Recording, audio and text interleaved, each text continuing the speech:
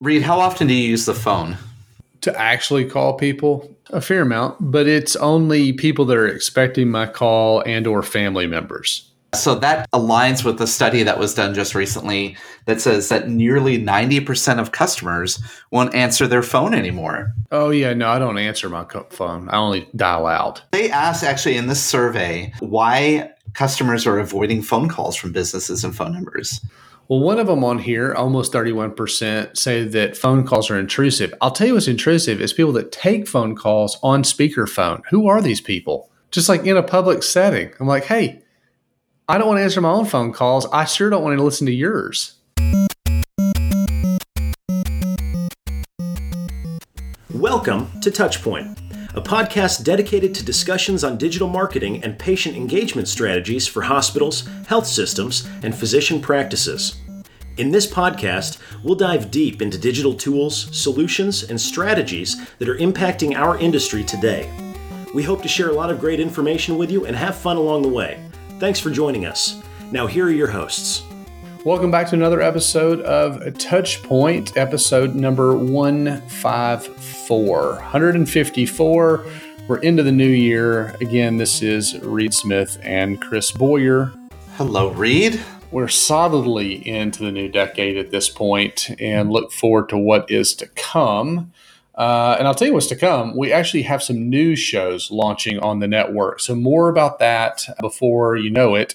But would love for everyone to check out a little bit more about this show, a little bit more about the others that are currently on the network. You can do that over at touchpoint.health. Also, rate, review, subscribe wherever you happen to listen, over on Apple Podcasts, Spotify, or the like.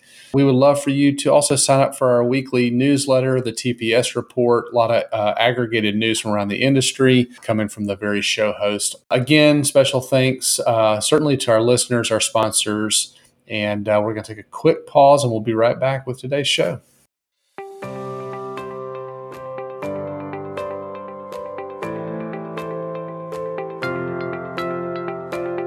Chris, in today's digital age, your online reputation, as we all know, is crucial. With customers relying on online reviews, your first impression is also compared directly with your competitors. Sure is. And Reed, consider this. 86% of patients today read online reviews, and 73% demand that healthcare provider has a minimum 4-star rating. Demand. They demand it. Yeah, they do. Well, to stand out, choose reputation to help amplify your brand and to build trust. Be the provider of choice in your area, understand patient sentiment, get actionable insights, and even foster patient loyalty. And look, here's the easy way you could do that. All you need to do is go visit reputation.com/touchpoint. That's reputation.com/touchpoint, where you can download their healthcare online reputation management guide and build a reputation that performs for you.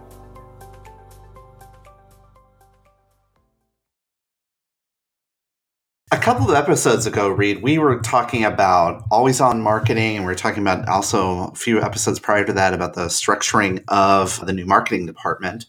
And if I recall, those two episodes came up high in the user-voted list for last year. They did. They absolutely did. People love Agile. Agile was certainly part of that conversation, for sure. And we talked a lot about Agile marketing and different approaches to restructuring the way you actually accomplish your work as a marketing department. And today, we are going to get deep into Agile marketing, the Agile methodology, and also bust some of the myths around Agile. Well, there you go. And to start, let's revisit. I know, like we just mentioned, we've talked about this previously as a topic a time or two, and certainly mentioned it a number of times across different episodes. But very quickly, the Agile methodology is a type of project management process. This isn't about digital per se, or even marketing for that matter. It came out of the software development world, which I guess is analogous to some degree. It's where demands and solutions evolve throughout a collaborative effort across different teams. So if you think about starting a project and you've got a lot of different people from around the organization and you're getting input from those different teams and the customers, and this is like a collaborative effort, that's kind of where Agile comes in. So you can see how this lines up nicely with software development. as you're building things and the spec continues to change as the need continues to change. It not only emphasizes collaboration, Reed, but it also emphasizes flexibility, continuous improvement or iterative improvement, and actually results. One of the things that's really important about this is that you're actually delivering something early that you can then iterate and improve on. There's an interesting article we found which talked about just the overview of Agile methodology, where it came from. It even gets into the Agile manifesto, which we're not going to talk about today. But one of the things they outline in this article, which I thought was important, are 6 main deliverables that are used within an Agile project management environment to track progress and actually create solutions or products. So the first one, much like any project, quite honestly, this doesn't have to be Agile. This is actually probably a pretty good practice in general, but it's creating a vision statement. And in this case, a product vision statement is what they call it. And that's a summary that articulates the goals for the product or the project, I guess, depending on what it is that you're doing. We always talk about the need to understand what the goal is, when you're talking about digital marketing or some initiative. Well, this is no different. Clearly, everything should start with a vision statement, but in a lot of times in the marketing suite, we don't start so much with that. We know that we're trying to accomplish anything. I think this is a good practice for anything that you do is create that vision statement. The other thing that's an important part of this project management process is creating a roadmap or a product roadmap. It's interesting because this is a little bit different than the old school project management where you would create a series of specific steps to get to the end goal. This one is more, the product roadmap in an Agile environment is more of a high-level view of the requirements that are needed to achieve whatever that product or solution is that we outlined in the vision. So it's less about the steps and more about the requirements that are needed. When we hear the word roadmap, you're probably thinking steps, right? Like A to B, B to C, et cetera, which I guess is maybe part of it. But I think the requirements is an interesting defining piece of that. The next one on here is the product backlog. So ordered by priority. This is a full list of what is needed to be done to complete your project. This is very tactical, right? So I mean, like all the things that ultimately have to be done to get to the finish line, to fulfill the vision statement, if you will. A couple things about the backlog, though. First of all, anytime you use the word backlog, it feels like you're backed up, like you're behind, right? We haven't even started, I'm behind. Yeah. There's a spirit of that. Like, yes, you want to know what is needed to get into this. That is your backlog. But the other thing is as you go through your project and you develop it in an iterative way, that backlog continually gets updated. It can be revised. It's unlike where you try to map out all the steps needed to get to the very end. At the beginning, you're actually continuously changing your backlog as the project develops. The other piece of this is the release plan. That's the timetable for the release of a working product. Now, the release plan also is not specifically like we're going to get this done on January 15th or whatever it is.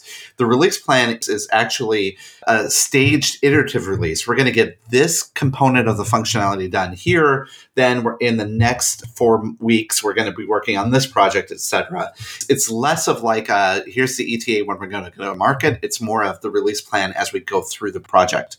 I'm nervous already. Like I'm already behind. I have a backlog to a roadmap, like a release plan, the whole deal.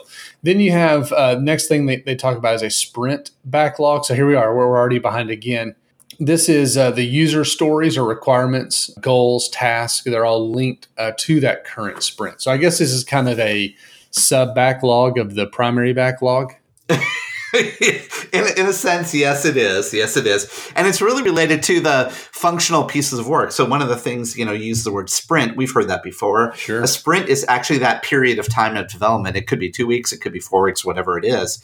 But within that sprint, you have requirements, or as they call it in Agile, user stories, and goals and tasks that are linked to getting that sprint completed. And that's your backlog as you enter into that one specific sprint. And then lastly is the increment, the functionality that is presented to the stakeholders at the end of the sprint. Remember, iterative. So let's say, for example, you're building a tool about online appointment scheduling. So you may have at first stand up in the first sprint the capability of exposing the calendar of the doctor's online. That may be just within that first sprint. And so at the end of the first sprint, your increment is we're going to be able to access the calendars. And then in the next one, it may be, developing other tools related to that, et cetera, as you build out to finally the end goal. Makes total sense. And I think looking at that in that incremental sense maybe reduces some of the anxiety around the backlog. No, I'm just kidding. I'm kidding, but I'm not really kidding. But the incremental piece, it's that kind of like, how do you eat an elephant type thing? Because a lot of these projects are very complex, and this gives you a way to, number one, get the constant feedback from the stakeholders, be able to provide and show that incremental progress throughout the project. This article also mentions some of the Agile methodologies, best practices. There's a number of them here. We're going to focus in on a couple of them. I think this might be helpful, too, to get a good understanding of how to be efficient with Agile. And so one of the first ones is, Reed, customer collaboration is important. A consistent communication between the people actually doing the work and the customer that's going to be the recipient of that work should always be there. Now, it doesn't mean that the customer is sitting over your shoulder as you're developing stuff, right? Or you're creating things. That could get kind of annoying. But in this particular case, it means that you're regularly going back, collaborating with them and saying, we built this. How does it feel? And that's like typically what happens at the end of a sprint is where you have that kind of that circle back with the client in that increment. Some check-ins, certainly. Yeah. I mean, obviously you don't want to get to the very end and everybody go, yeah, this isn't really what I was looking for. You get 3 degrees off at one point. Well, by the end, you're vastly different than what the thought process was going in. So those check-ins are great.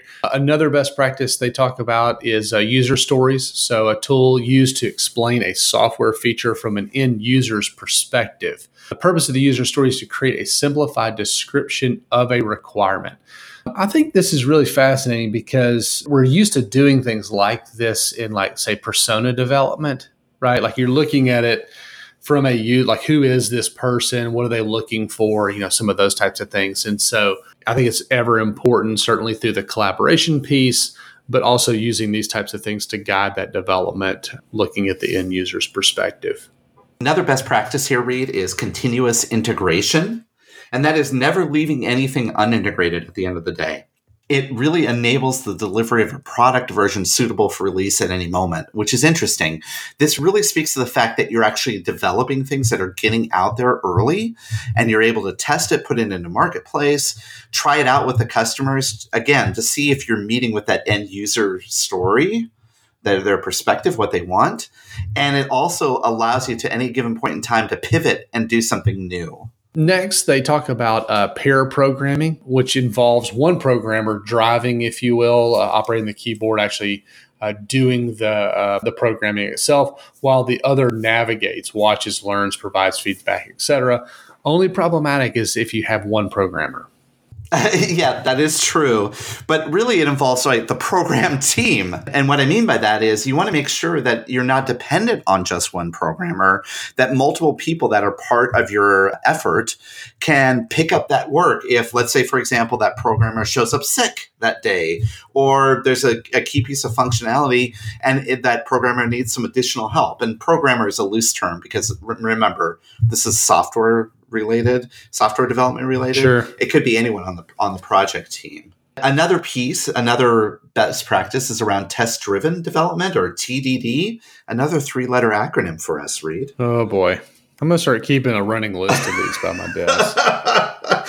So TDD, or test-driven development, is a repetition of very short development cycles, or sprints, where requirements are turned into test cases and then is improved to pass new tests. So basically what you're doing is you're building functionality along the way. And what can happen oftentimes is you're going towards a goal, you create one thing, and it suddenly might change slightly or dramatically how to get to the end of the project itself. So this test-driven development allows you to stand up functional pieces of whatever project you're working on and testing it and iterating on it along the way. Finally, burn down charts. This is where you just scrap it and start over. No, I'm kidding. It's a graphical representation of the work, basically what is left versus the time that's left.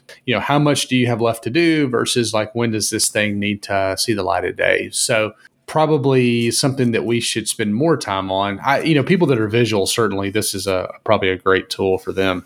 When I first heard of this term, I thought it was burnout charts because it feels like this could really lead to burnout really quickly. But no, but in this case, it's like burn down. So you know what's left, how much time is left. It gives you a better sense.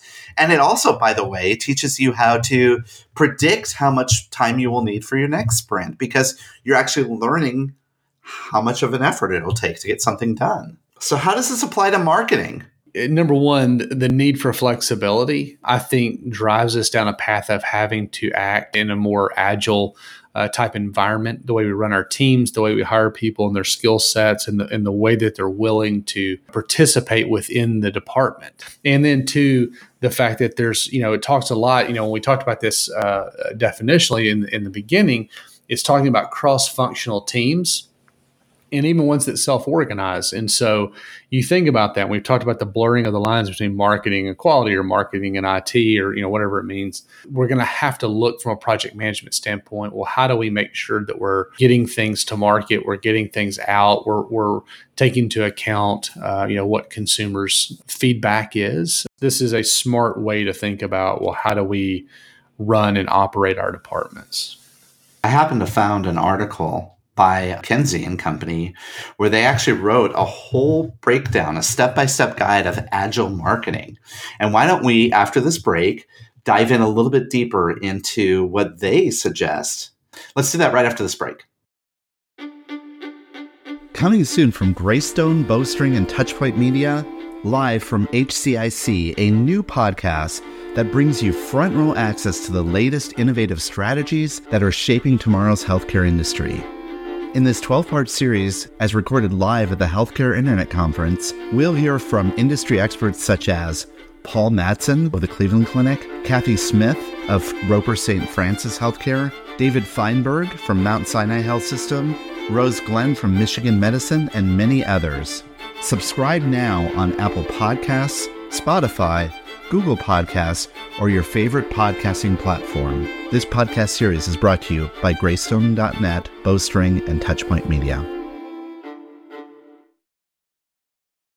All right. So before the break, we talked a lot about what it is. And now let's talk about, how we actually put that into practice. So you mentioned, McKinsey article, step-by-step guide that you had found. Let's jump in and take a look at a few of these things and talk about what does that actually mean for us in our day-to-day. Well, before you even get started, you have to have a number of prerequisites in place for an agile marketing team to work, at least according to this article.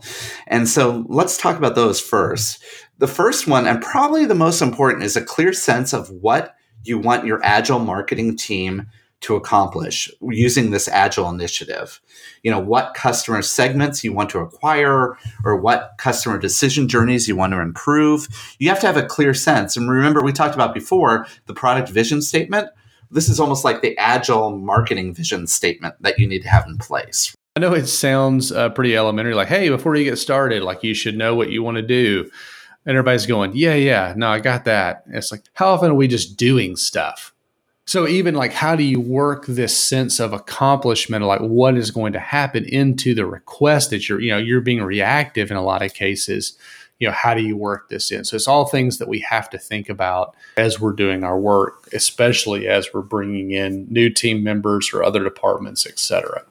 Another one they talk about here as a prerequisite is sufficient data. Even analytics, right kind of marketing technology infrastructure. So can you, I think what they're getting at here is, can you actually determine and see, where it is that you're headed and, does that align with what that accomplishment means or is for the organization, right?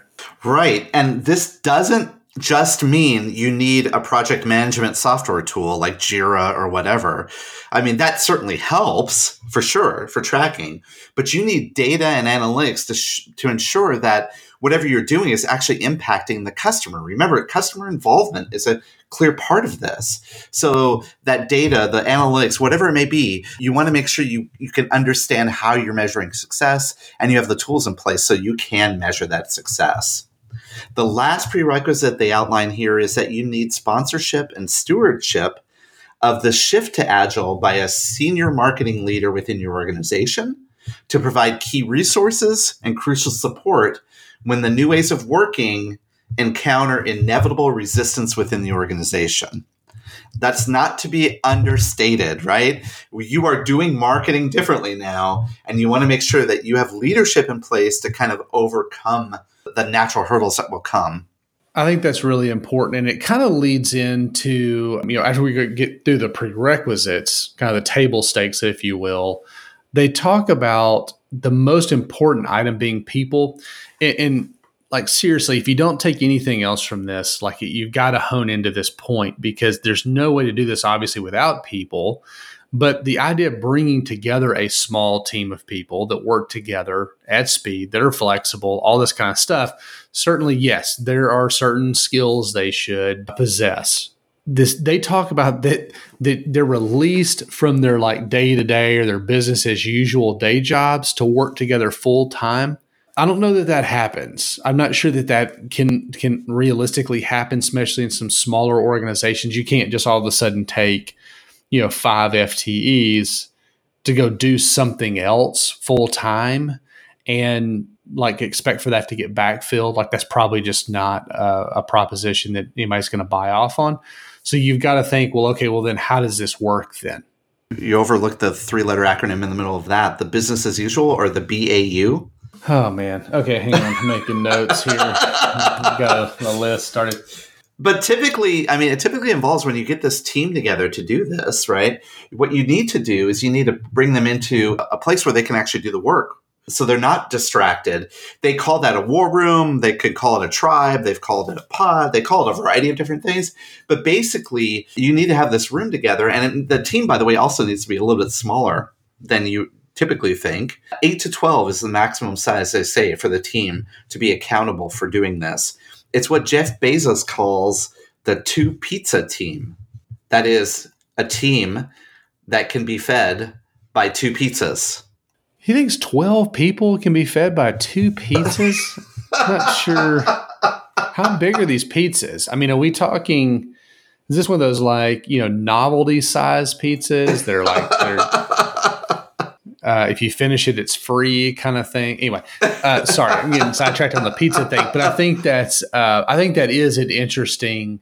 Anyway, you got to kind of come with your own definition, right? And based on the size of the organization, it could be 3 people, it could be 20 people, but to the point that you just said, it's got to be small enough that like people can't coast or not really have any assigned duties, if you will. Clear accountability is what they call it. Exactly. So let's pivot just a little bit and talk about what they actually do. Like, what do these teams, what does an Agile marketing team actually do? Well, they do Agile, right? No, actually. Well, so there's this article from McKinsey outlines a number of things. The first is to align with leadership and set team expectations. You have to work really closely with leadership to understand what you're trying to accomplish. And you also then have to set team expectations so everybody knows their role on the team.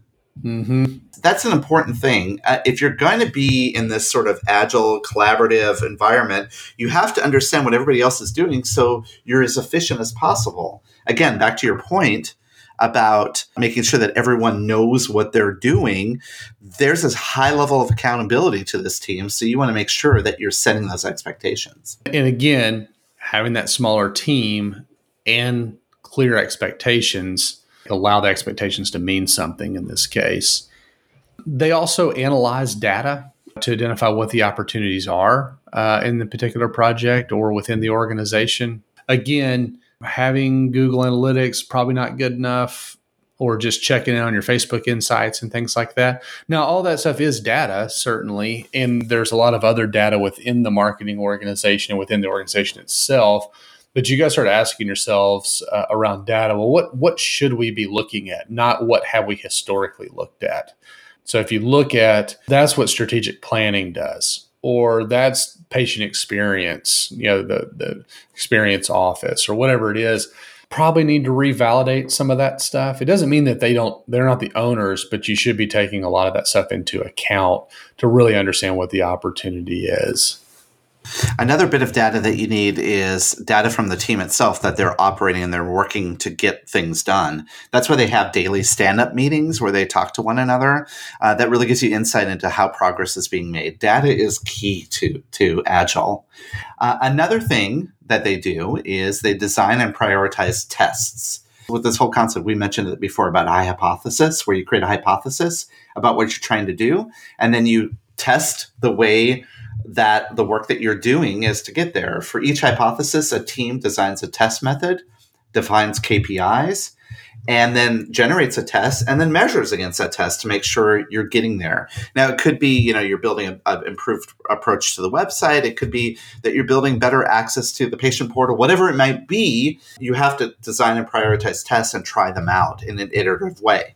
Along those lines, you got to run these tests like in 1-2 week sprints, as we've talked about to this point, because that gives you that validation. Whether what you're doing is working, not working, you get some feedback at that point. So you're not 6 months down the road or launching something and it's like, yeah, this is not what we were wanting. This doesn't fulfill that initial vision. And then lastly, these tests are so important because they actually get you some results. And that can help you lead to iterating the idea that you're created. And that's the last point here, which is iterating the idea based on results. You have to have tracking mechanisms in place to quickly report on performance of each test, and then review those findings and decide how to scale those tests to move forward, or maybe go a different path, or stop and try a different approach altogether. These tests to prioritize the future work from that point forward. And that's the spirit of the iterative approach to Agile marketing. I'd be curious on how people are thinking about their departments. How are people working together? We don't just have the social media person anymore, or don't have the webmaster. That's not really a thing anymore. So how are we working even amongst other departments to kind of build out that vision and trying to understand and be agile about the way that we do our work? Well, and Agile sounds really good. Agile marketing sounds like an awesome future-forward approach to your organization. But for organizations that have actually implemented Agile in their day-to-day life, there may be some things that are myths or misnomers about Agile marketing that you think about when you get into it. And so I had the privilege to sit down with Alyssa Kleinman from Cipher Health and talk about how her team implemented Agile, her marketing and communications team, and some of the things that they found, which, before they started, ended up not being that. So let's give, after this break, let's give it a little listen, and we'll be right back.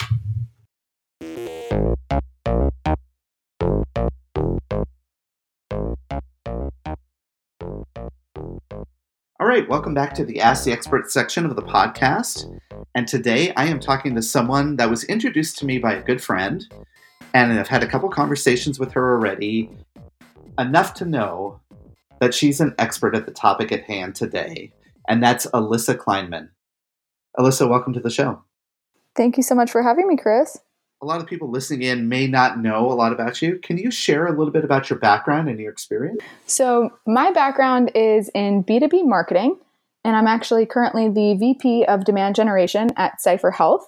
So really in my role and in my career, been very focused on making sure that we stay top of mind for buyers, but not only that they're aware of what we do, but that they want to buy and purchase some of our technologies. I've worked in mobile advertising as well. And, I've really found a real passion in healthcare marketing and what we're doing over at Cipher Health. Can you tell people a little bit more about that?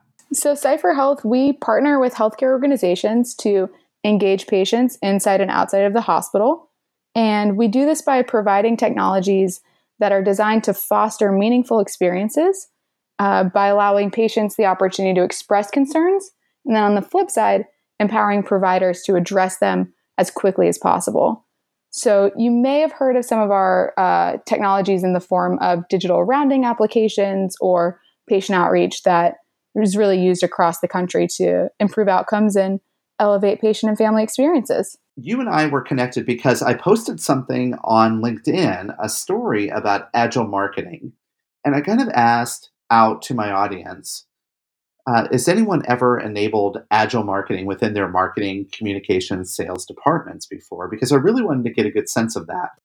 You were referenced to me as like a person that might be a good expert on this, and I come to find out that you've implemented agile at your organization. Is that right? That's correct. So tell us a little bit about that. Let's start at the beginning. Jump back to when it first started to come around, and how did you start to learn about it? Being in the B2B marketing world and being closely aligned with what happens on the product team, I'd heard of agile processes before, Scrum Masters, all of these really funny technical terms, but never really dove into what it meant or how it could be applied. And about a year ago, it was presented to me and my team by a wonderful and really expert marketer. His name's Mike DiPietro. And he came in and he said, well, have you ever heard about Agile for marketing? At that point, I couldn't even imagine something that developers utilize is something that could apply to a marketing team, very different functions. But as we kind of peeled back the layers of, what's Agile comprised of, there's a lot of benefit that product teams realize that also marketing teams can realize as well. So your developers, the people that are on the back end that typically know Agile and Scrum and all that stuff, they've been using that for years. And then suddenly you're being introduced to these concepts. I can imagine that must be pretty confusing to you. It definitely was, especially as you start hearing terms like Scrum, you're like, who came up with this? This is just doesn't even sound fun, at least if you're not a rugby fan. It's one of those processes where once you kind of pull back all of the layers of the name itself, it becomes much more simplified. And at first it seemed a little overwhelming. Well, how do we start changing the way we work to fit this method? But after a few weeks, maybe, really even after the first 2 weeks, we really realized how special this process could be. And the team was really bought into it. So you mentioned pulling back the layers. What did you start to discover? What was the first things? I mean, I get that Agile is sort of project management, and we all do project management in our work. But where did it start to initially resonate with you in those first 2 weeks? As you start to discuss Agile, it's important to understand, well, what are you really trying to achieve by changing how you work? The benefits that we were trying to achieve was just being able to better prioritize our work and create transparency for what we're working on, why we're working on it, and when we would work on it. I'm sure any marketers listening can understand where, so many people have great ideas and suggestions for what you could be doing, programs you could be running. It's really hard when you want to be a pleaser and you want to engage people in that day-to-day effort. But at the same time, if you're always listening to those requests, you never actually get the big projects done. What's important. It's not urgent, but it's still important to do. And so that in and of itself is one of the biggest benefits of Agile, is that you can really develop that sense of transparency into when things would happen and also help you and your own team prioritize your work. So that by far was the best piece that we were really trying to achieve, and the biggest focus that we had initially. With every marketer, myself included, I have a hard time prioritizing all my work. I have a hard time actually knowing what's more important over what's, how other things are important. How does Agile help you with the prioritization? When you look at an Agile process, you break things down into those big projects that you're talking about that you want to get done. They're called epics. For us, that may be launching a new advertising campaign that's going to span multiple digital channels. This is something that'll take place over a series of months, both in the preparation and execution, and then the analysis. And so our epics are going to be tied directly to what our company's goals are. So that's the biggest, piece here, is that you can really develop what's the most important thing to work on, because ideally you're connecting with, well, what's the most important thing to the organization? For you, I know in the past you've talked about aligning with patient experience. If that's a goal of your organization, your team, you'll want to make sure that you're prioritizing that work that aligns to that goal and helps you really meet those key metrics and those deliverables that tie back to that. It really helps to see, oh, this project, I'd love to do it, but it doesn't really tie back to what we're supposed to be doing as an organization. So I'm going to actually deprioritize that in favor of this patient experience campaign. So do you guys set up criteria against it? Or, and the reason why I'm asking is that within a marketing department at a hospital or health system, it might be hard for us to align with, should we do cardiac promotion, heart care promotion over cancer promotion? I mean, how would you assess that? The biggest thing is to bring those stakeholders right to the table with you. Have them help you understand what are they prioritizing? Because when you do that, you might find that actually the cardiac department, they're totally overwhelmed with visits right now. And instead, you really should be helping what's happening in orthopedics. By bringing stakeholders to the table, and you can do this, it's recommended at a quarterly basis, so that you have everyone involved, that helps add that transparency and really opens up the conversation to what should the marketing team be focused on? And then by bringing those folks, having them involved, you're opening that dialogue. And that's sometimes the most important piece that you could do, is just make sure that you keep those informed and that they have a seat at the table too. Putting them at the table, that is something that marketers don't do a lot of, at least in my experience. It's hard. Because suddenly now they come to the table with their set of requirements, maybe their thoughts about how best to do this. Well, in our world, we often say that MD behind the doctor's name stands for marketing director.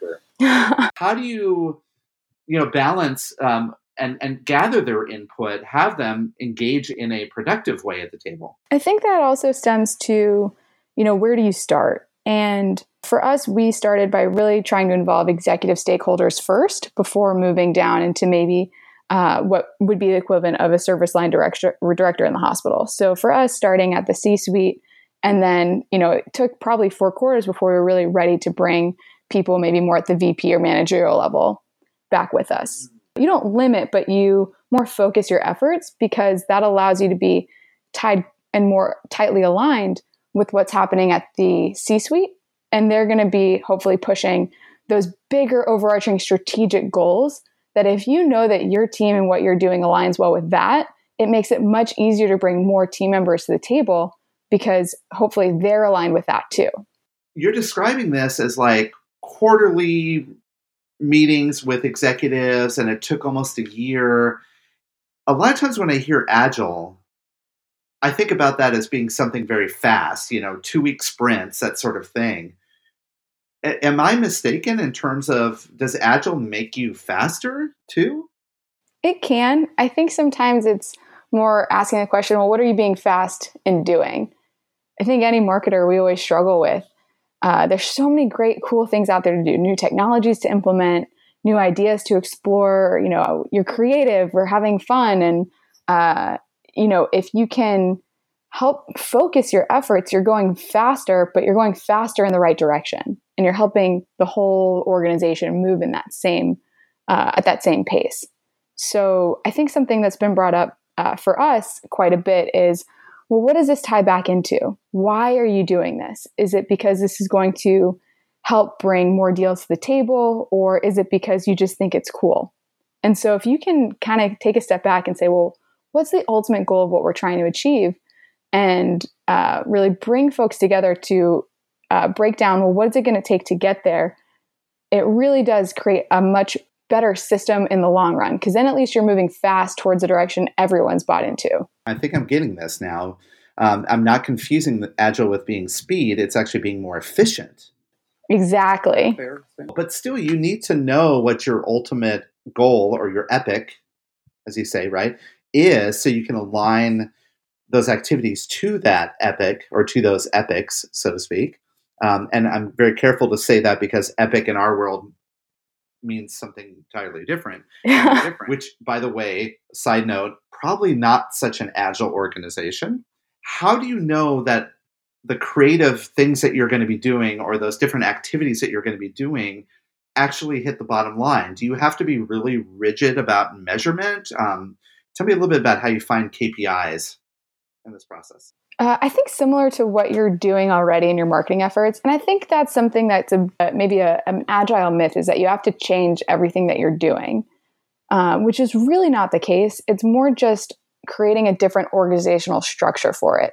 So the same KPIs that you have for your day-to-day programs or just overarching strategic goals that you might have as a marketing team, you should still be tracking towards that within Agile, but make it a part of your tasks. So as you go into sprint planning, if you haven't measured something, make sure that you add, hey, analyze the results of X campaign, whatever that looks like. That way you don't miss that important step. And I think the best way, at least for us, for measuring Agile was really just asking the team, how do you feel that this is going for you? And for us, it was so immensely positive that we knew we had to just keep investing in this time. And it started to become second nature for us very quickly and has helped us really optimize how we work as a team. So you just said that you don't need to redesign your team. So you're not a certified Scrum Master or anything like that, Alyssa? Some days I think I am, but I have not gone through that official training. Was your team ever trained on how to use these tools? Like I mentioned before, we have our product team also works within Agile processes, and they already had a technology that they use. So we were able to get onto their system fairly quickly. We didn't go through a sourcing process or anything like that. And it's very apparent that the tool is not meant for marketers, but it's easy enough for us to work within those boundaries, just given that for us, it's a guideline versus needing to be super technical with everything that we do. We use t-shirt sizes to measure the size of a project, small, medium, large. So it makes it simple, but it's not a perfect science. It took a few trainings for us. We had, as I mentioned before, a consultant come in who's extremely knowledgeable about how this has worked before and was not rigid and you have to do it this way. This is a recommendation, but you may do it differently based on how your team operates. For example, his suggestion is to always have tasks be action-oriented. Instead of saying blog post, you would say draft blog post on upcoming flu appointments. Something a little more actionable and action-oriented to make sure that you're tied back to your goals. Another suggestion, for example, is to make your epics goal-oriented. But for us, that became a little too wordy, so it's kind of a mix between easily searchable versus goal-oriented. When was that moment where you started to think about things a little bit different? For us, being goal-oriented itself had been a mind shift that we were already on that journey. This helped us reinforce that on a more consistent basis. We would start documents with, well, what's our goal? Why are we doing this? But now instead of just starting a document that way, it's starting a task that way before you even open the document, knowing why you're going back to it. But I think really for us, outside of just that goal orientation, it's a matter of what is your capacity to get something done? And it's pretty incredible when you first start this process. Every time we have a new team member that gets onboarded, they always put in way more into their sprint than anyone could ever complete in a 2-week time frame. The biggest learning is, well, really, what can I get done in 2 weeks? Maybe some sprints you have tons of meetings. So you really shouldn't commit to getting so much done because your capacity is still only 100%, but maybe 50% of that is being eaten up by those meetings. And that might be another myth here of Agile that we're busting, so to speak, because I think that a lot of times you want to load up your sprint with all these actions. And then as you roll into a new sprint, you have a huge backlog of things that are going to keep you busy. But you're saying that each sprint operates at a different pace depending on a variety of things. Exactly. As in my role as pseudo Scrum Master, I always have to ask the question before you even commit to what can be in your sprint is, what is your capacity? And of course, there are things like vacations, whether that's company-wide or personal. But then on the flip side, it's, hey, you sound a little sniffly today. Do you think you might have a cold and things might come up in the next couple of weeks? You have to really kind of look at what is someone's real capacity from a different perspective than just what might be on their calendar. So your role as a pseudo Scrum Master is also you're like a nurse? Those nurses are superheroes. I'm not even close to that, but I try to be helpful. But all those are factors in how you're deciding the capacity. And I think that's the hardest thing. And even today, as I sit here talking to you, I'm not really sure what my capacity would be. When you started this, were you kind of a good estimator of your capacity, or did you suddenly, after doing this for a while, learn how to do this better? Oh my gosh, I'm still horrible at knowing my capacity. You never really know what might come up. And I think maybe this is a myth, but you really shouldn't max out your sprint. You shouldn't aim for 100%, because we all know that there's that pop-up meeting that comes in, or that email that will flood your inbox, or Twitter went down for the day and you're running around trying to figure out what you need to do to get back up. There's always going to be that 20 to 25% that you really just can never plan for. So if you ever try to do capacity planning and you're shooting for that 100%, you're always going to end up feeling behind. So it's really a difficult thing, I think, for most marketers to get their heads around, which is don't plan every minute. Well, I think that as marketers, we overcommit. That's a natural thing. We just want to be there. We want to help. I think it's what you talked about earlier as being sort of the pleasing part of what we do. Exactly.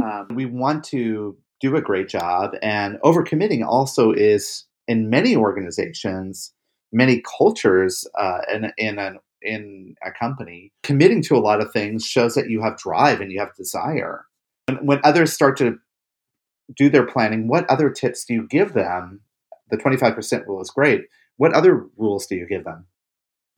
I think it goes back to challenging each other in a very productive way. And especially if you're someone that is a manager, or you're, acting as a pseudo scrum master, it's okay to say, hey, why is this in your sprint? Question, so that you're doing it in a respectful way. But what you're really trying to get to is this something that is either important or urgent enough to make it into the sprint and make it into what's a part of your capacity? And then you almost have to flip the culture, not on its head, but you have to encourage positive behaviors that allow people to have more flexibility within what goes on in a sprint. There are some folks that are very strict about what goes into the sprint versus what doesn't, versus the way that, our team likes to operate, which is more, if something gets added into the sprint, that's fine, but you got to take something else out, because you have to have that balance. I also like the idea of where you're very positive and proactive, encouraging people to be more accurate, right, with the work and the capacity that they can do.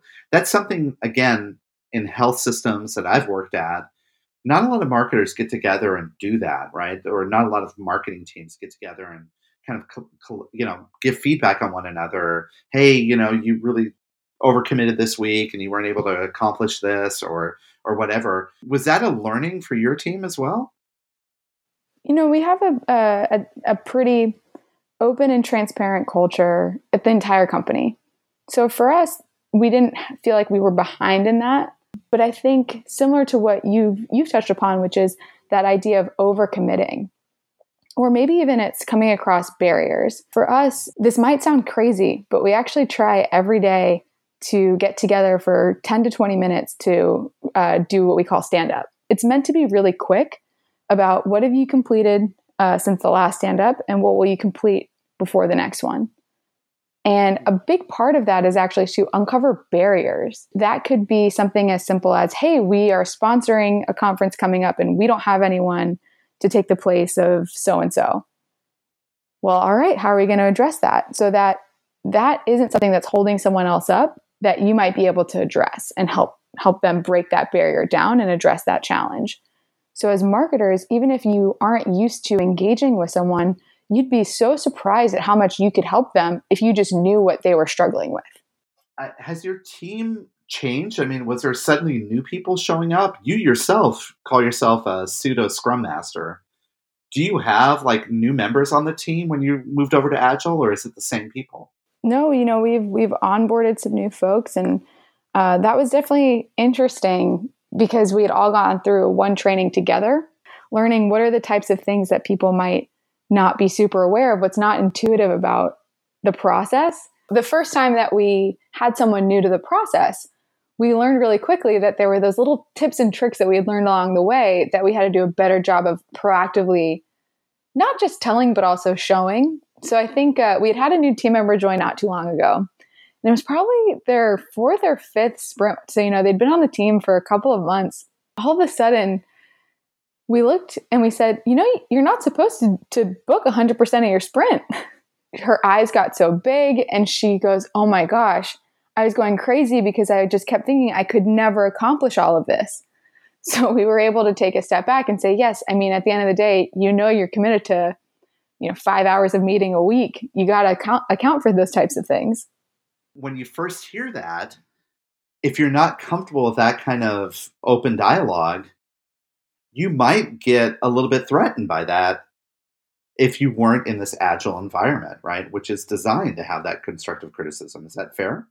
Exactly. And I think one of those big myths, big agile marketing myths, if you will, is that if it's just the marketing team doing it, only the marketing team has to know about it. And even now for us, not just when we have new people join the marketing team that are a part of the agile process, as we have new members of the greater Cypher Health organization, when we give them an introduction to the marketing team, we always talk about how we work in sprints. We don't necessarily go into the entire agile methodology, but we give them an idea for how we operate and how their requests and feedback fit into that overall structure. That is something that sounds both intuitive, but also very hard at times, because if you're trying to implement this in an organization that isn't agile, there might be a lot of resistance. Absolutely. You go from being a team of people trying to accommodate requests. It must sometimes feel like immediately where you drop everything you're doing to accommodate someone else and their idea. And it takes a little while to shift away from that, where you're used to responding immediately. You might need to respond and say, great, I'll let you know how this goes during our next sprint planning session. I've always wanted to say something like that. I will get to it when I'm ready, but you're saying it actually in a more formal process kind of approach, right? Exactly. What other myths that we haven't covered today? I think it might be a myth that Agile is cumbersome to implement. It definitely takes time, but I think really with the right resources and the right amount of support, it can be really easy. And part of that is making sure you're being thoughtful about how you roll it out and making sure that you are learning as you're doing it. Because it sounds to me like it didn't really gel until, a couple months in. Is that right? Exactly. No, you're 100% correct. And we work in an environment that is forward-thinking and innovative. Cypher Health is very supportive of every person at the company to try new things. So we already had an advantage starting. But then as a team, our culture is fostering learning and the ability to learn as you go. Not everything has to be perfect the first time around. And so with Agile, it's the same thing. You're completely changing a process and how you operate. So it was a very open dialogue between everyone on the team to say, well, what did you learn this week? And I think even today, when we talk about how did your last 2 weeks go when we start doing sprint planning, it's, you know what, I bit off way more than I could chew. Or, hey, I actually had a ton of stuff pop up that's not in my sprint, and I really wish I had been a better planner for it. So even today, we're still very open about what could we have done to make the last 2 weeks better or our sprint better reflect what our capacity is. Yeah, that's that culture of always learning and I guess failing forward. Freedom to fail as well. Freedom to fail. I like that a lot. I wish more times in my life I had the freedom to fail. Don't we all? You brought up the idea of learning, and I know in the adult learning episode you just had a few weeks ago, I think what's interesting about Agile is that it also supports that learning in a few ways. One of them is that, learning is so important in any role. And any time you're developing your career or skill sets, it can be so hard to prioritize the training or maybe the projects that help you learn and grow. And that's one thing that Agile allows you to do, is to prioritize some of that learning, that career development. But then on the flip side, you actually have a visual representation about your capacity and what you've accomplished. It's that visual to-do list almost on steroids. So those are two ways that I think Agile really does support that learning idea, both in your career, but also in what you're doing, and is it being effective? Those are some really good tips. And I really appreciate the time that you spent today sharing with us your own personal journey around Agile. Clearly it shows that at Cypher Health, you guys are doing some really interesting, great things there, not only in your marketing department, but also in your product department. If people want to learn a little bit more about you and also Cypher Health, what's the best way for them to reach you online, Alyssa? Best way to reach us, of course, is through our website, and that's cypherhealth.com, which I know that you guys will have in the show notes. And then if you're looking to reach me, you're definitely welcome to reach out to me via email, which is just alyssa@cypherhealth.com. Well, Alyssa, thank you so much for your time today. It's great. It's not often that I have a pseudo scrum master that I could talk to, and we got really geeky, and I really appreciate the in-depth conversations we had about Agile. Thank you so much. It's been such a pleasure being on the show today, and looking forward to speaking again soon.